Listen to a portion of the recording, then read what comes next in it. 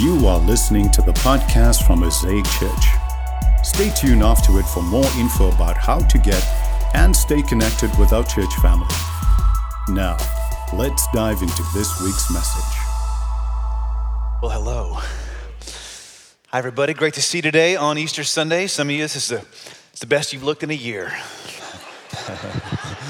First time you broke that tie out in a while, but it's all good once a year, whether you need it or not, right? Hey, I know that you didn't come to church on Easter necessarily for product placement, but can I just start by saying that the Apple AirTag, you've heard of the AirTag, yes? It's perhaps the greatest single invention in our culture over the last 5 years. Is this little electronic device you can attach to whatever you want and track it from your smartphone, your luggage perhaps, if it gets lost. But this is an amazing development, I think, because if you're like me, and at this point, I sincerely hope you're not, you would have, some might say, an unusual, even a special ability to lose your most precious possessions at the worst possible moment. Now, thankfully, Apple is doing their best, not just to take over the world, but to help us with this bug in our operating system. Their tagline, pun intended, for the product is this: lose your knack for losing things. I like that, lose your knack for losing things. Why? Because we lose our wallets, keys, phone, purses, glasses, but sometimes we lose other things.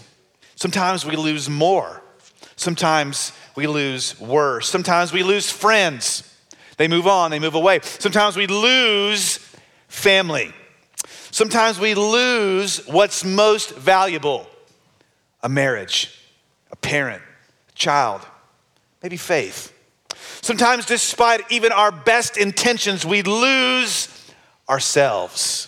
So what does it mean to be lost? It's my question today. What does it mean to be lost? If purses can get lost, what about people? What does it mean for people to be lost? Jesus of Nazareth, first century, Roman-occupied Israel, surrounded by a crowd of all kinds of folks. He tells a story about lostness. And it's about not just one kind of person, but two kinds of people. We'll look at the first today and the second at length next week. And in what's perhaps Jesus' most famous parable, his most famous story, the Gospel of Luke chapter 15, the master teacher, the master storyteller leans forward and tells this story to those people that day. Verse 11, it says, Jesus continued.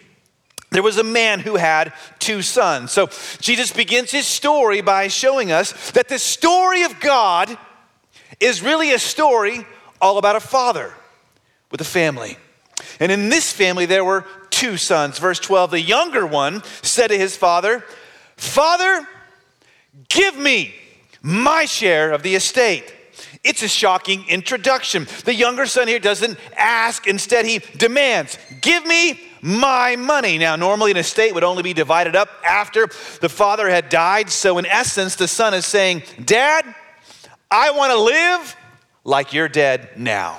And if that's hurtful to hear today, think about how much it would have been, it was particularly painful in that patriarchal culture.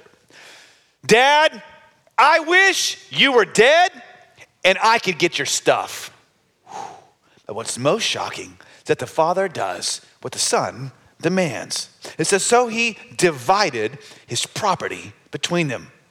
Now, we read the word here in English as the word property, but in the Greek it's the word bios, where we get biology or life. That's what land, cattle, property meant to them. It was their life, their livelihood. Their livestock was in the land. And the most valuable thing the father had, therefore, he gave. He divided up his very life between them. Not too long after that, then the younger son got together all he had and he set off for a distant country. My question at this point is this. I was looking through this. I asked, well, why? Why did the younger son do this? I mean, you ever thought about what it might have been like, must have been like to grow up in that family? Maybe with such a great, loving, successful, wealthy father, the son couldn't take it anymore. He kind of just wanted to get out from his father's shadow, get out away from his father's reputation. Or maybe he was real tired of living his life around his self-righteous, insufferable older brother. We'll meet him a bit in a moment, who seemed practically perfect in every way. but inside was only full of himself. But either way, or for another reason, he does what all lost younger sons do. He moves away from the stuffy, conservative town where everybody knew him, and he relocates to the liberal town. In other words, he moved from Dallas to Austin. And it says there, in Austin, he squandered his wealth in wild living. I love this word squandered. It's the Greek word diaskarpizo. It's a great word with a great picture. Diaskarpizo means to have a handful of a commodity, something like wheat in your hand, and you open your hand and the wind blows, and it all blows away. You had something, but you were left with nothing. See, the younger son's inheritance, diaskarpizoed, through wild living, it says. That word wild means wasteful.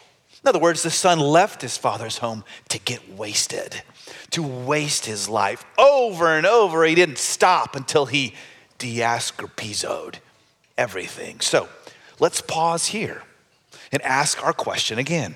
What does it mean to be lost? So far, Jesus has shown us to be lost means to search for home away from home, capital H. Home away from home, a home away from God, any home away from the Father's heart.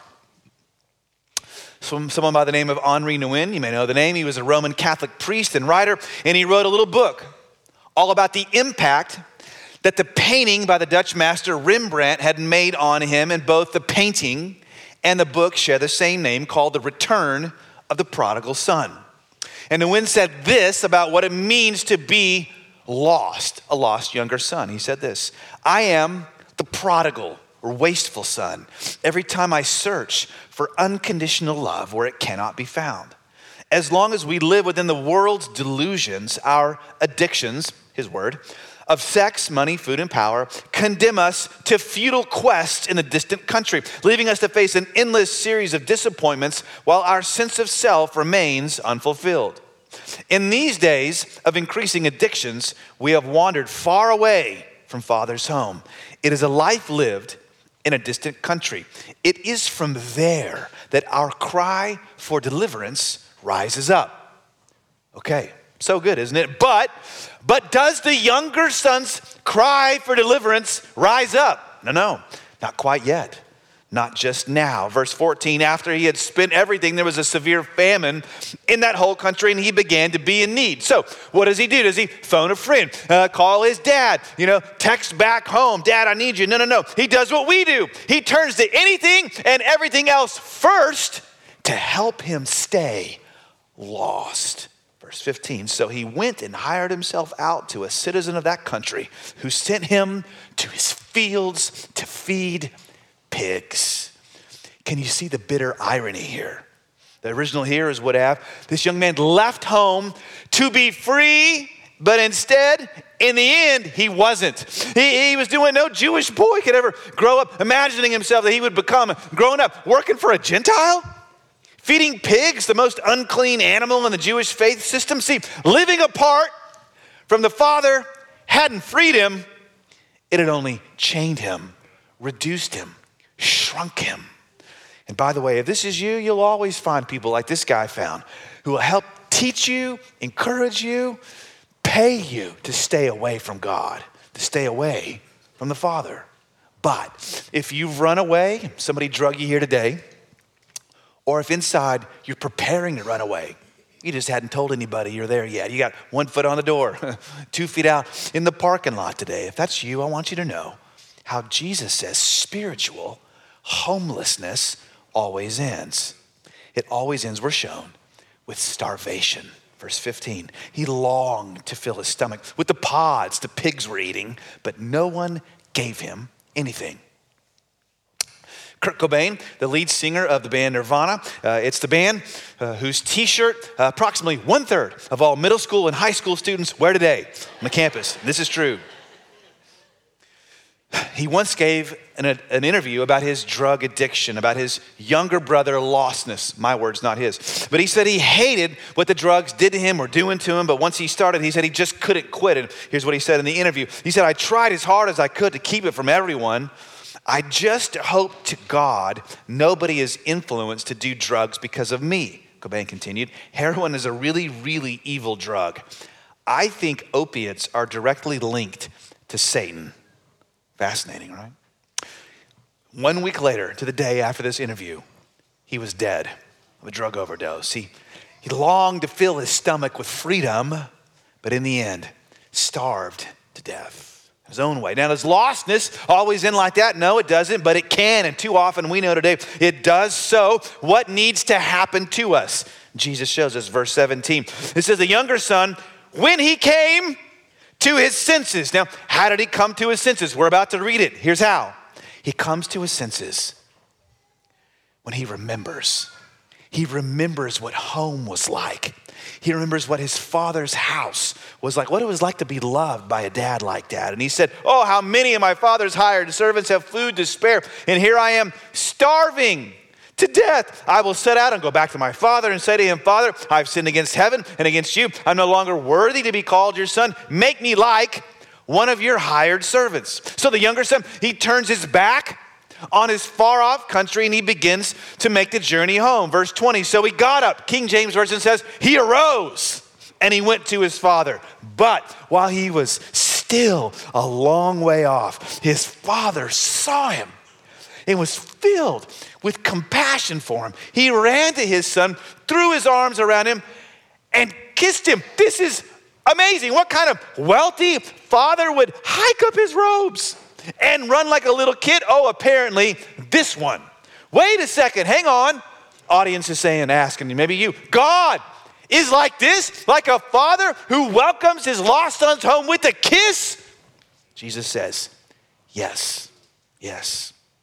A few years ago, I was actually doing a little Bible study on this passage with a Muslim friend of mine. We'll call him Ahmed. And he wanted to know more about the Bible, teachings of Isa, of Jesus, and more about that. And so he'd escaped the war in Iraq as a teenager, fled to Egypt, came to the States, made his way here to Austin. And we met through a mutual friend, struck up a conversation, and we got going on this passage. And when we got to this verse, and we got to this part, he stopped me. He looked up at me at a table in a Starbucks. Incredulous. He said, I can't believe this. He said, I do not like this.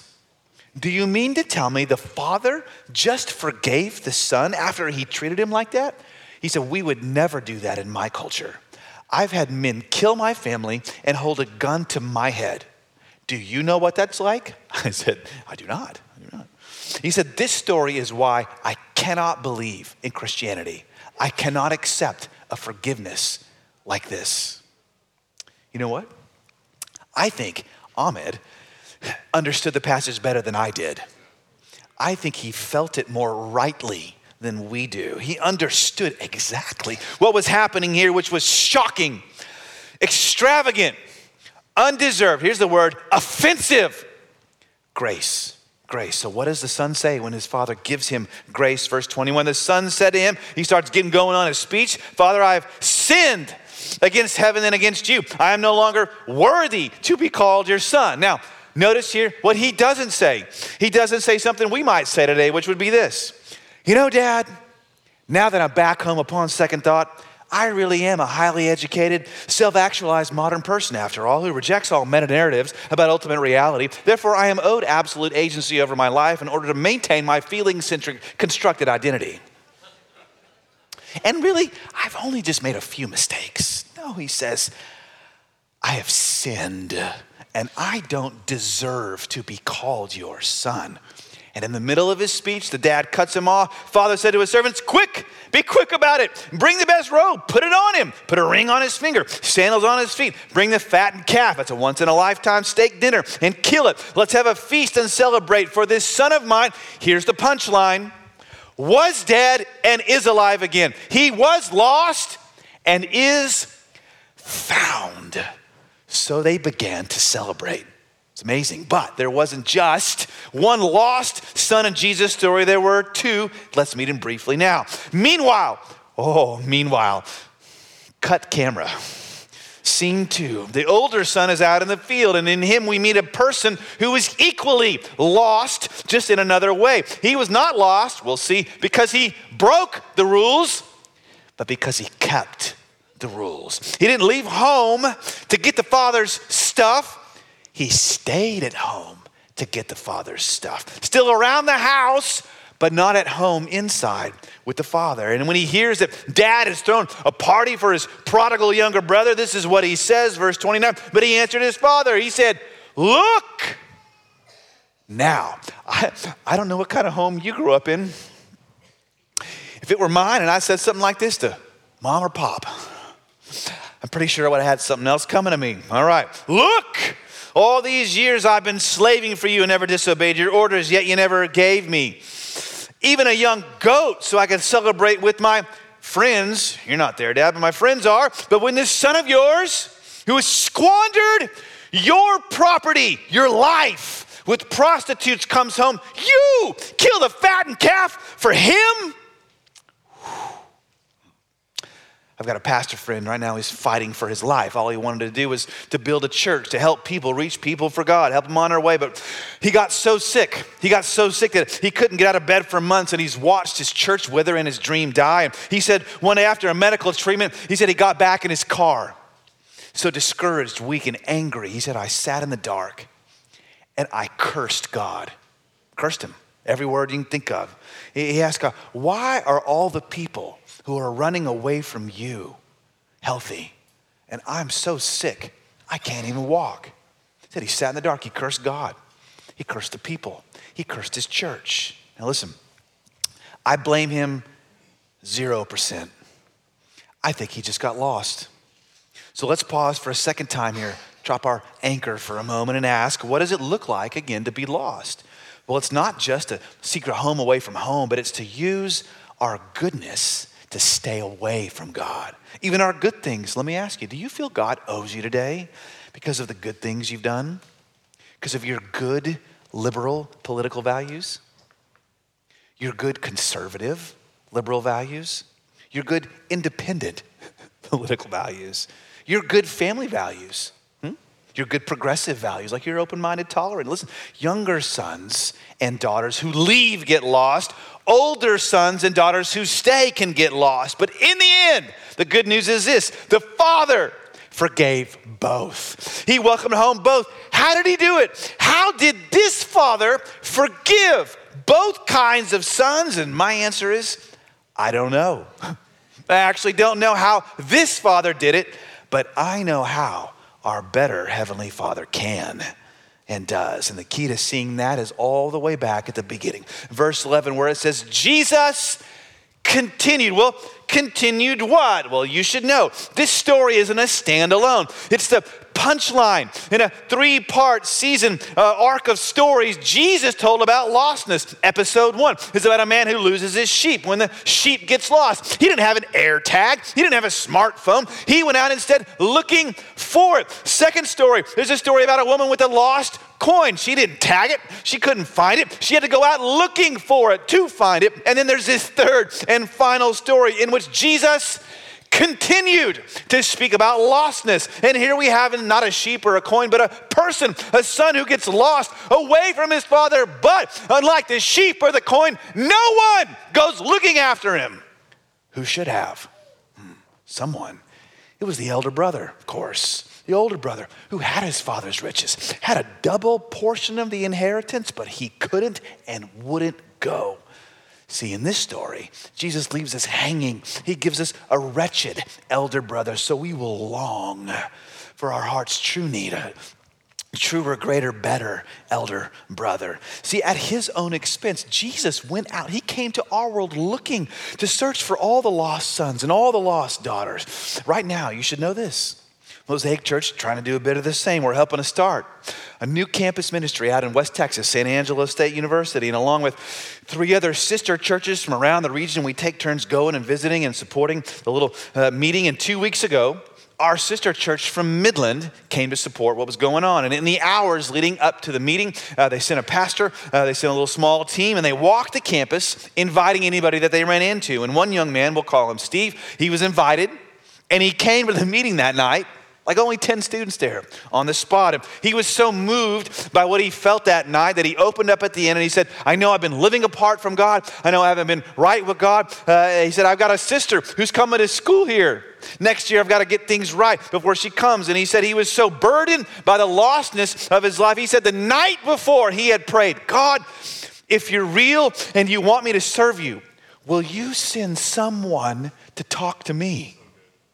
And the next day, on campus, he meets a pastor named Philo Galindo out searching for students, walking the campus. I'm going to tell you, Jesus is just like that, except way better, searching for us. Didn't cost him time or money. No, it cost him his whole life, didn't it? It cost him his blood. It cost him his breath on Good Friday. It cost him his own family who forsook him and his friends who betrayed him. It cost him the eternal love he had at home with his heavenly Father from forever. And as he died on the cross, he cried out, my God, why have you forsaken me? Oh, but death couldn't keep the truer, better elder brother down or dead. No, Jesus Christ, the King, was resurrected. Oh, this shows that even the most powerful, inevitable force humanity has ever faced, and you will face one day, could not triumph. Jesus was literally, physically, bodily, in time and space, out of a rich man's tomb, actually resurrected.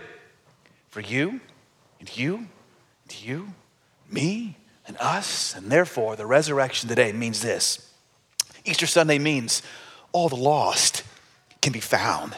The resurrection means dead dreams can come back to life. The resurrection resurrection means one day all things will be made new. The resurrection means death is not the end. The resurrection means there can be a happy ending.